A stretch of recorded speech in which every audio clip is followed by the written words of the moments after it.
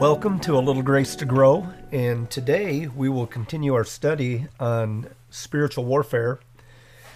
And I'm going to take a passage that I had quoted last week. I did not read it, it wasn't our text, but I used it. This week it will be our text.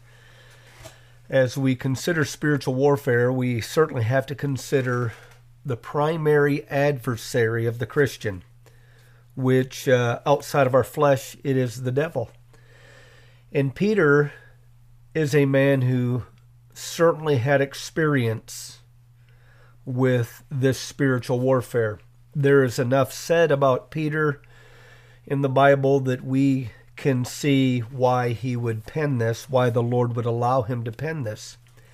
In 1 Peter chapter 5, verse 8, "Be sober, be vigilant, because your adversary the devil, as a roaring lion, walketh about, seeking whom he may devour." The reason Peter understood this is because in Matthew chapter 16, after the Lord Jesus had inquired about who do men say that I am, and the disciples responded with various answers from the people, Peter finally responded and said, "Thou art the Christ, the Son of the living God." And the Lord commended him and emphasized the importance of that faith, believing that Jesus is the Christ, and how that would be the foundation of the church that he would build. Right after that, around verse 20, the Lord Jesus begins to explain to the disciples that he must be killed and rise the third day. As he concludes, the Bible tells us Peter rebuked him. Then Jesus rebukes Peter, only he says this, "Get thee behind me, Satan, for thou art an offense to me. For thou savorest not the things that be of God, but that be of men." Can you imagine Peter hearing that from the Lord, "Get thee behind me, Satan"? What I want to get across today is that the devil can manipulate our thinking, put thoughts in our mind, apparently according to the scriptures, and we certainly wouldn't know it's of the devil. In all reality, we may just think or reason that it came from us. It is from our emotions, our heart.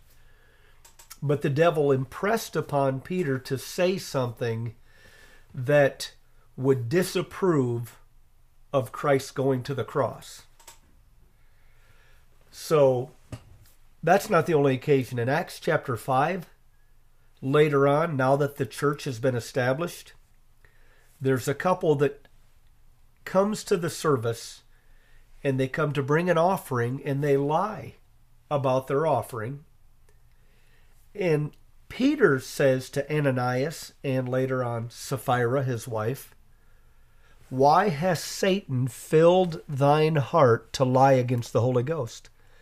So once again, we have an occasion where the devil, through pride, was able to manipulate the thinking and stir things up and rule the event and actually ruin a testimony. Two different occasions there are revealed. In the Old Testament, we have the story of David. I believe it's 1 Chronicles chapter 21, verse 1.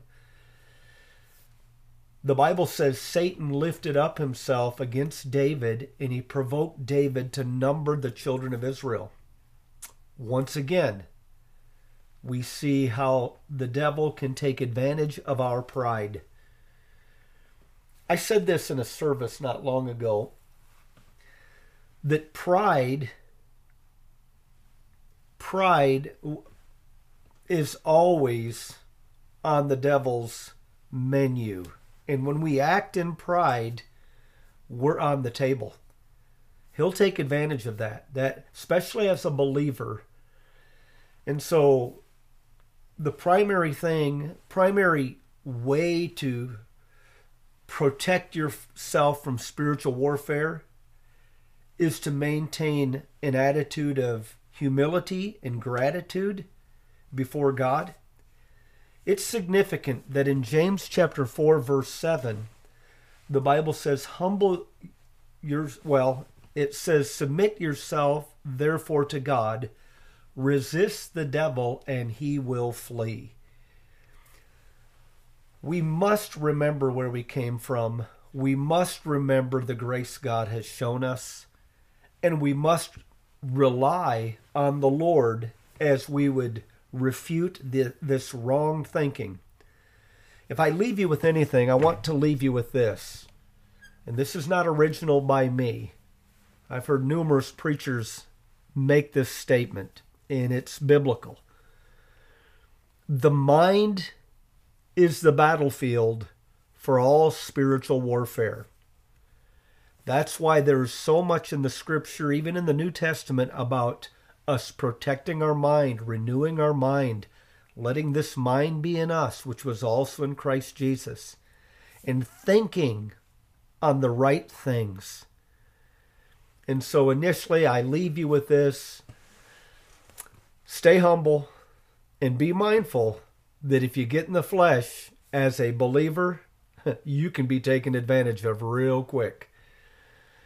You can say something to your wife, to your husband, to your children, to your parents, whatever the relationship is, to a friend, and later on live to regret it and possibly ruin a relationship.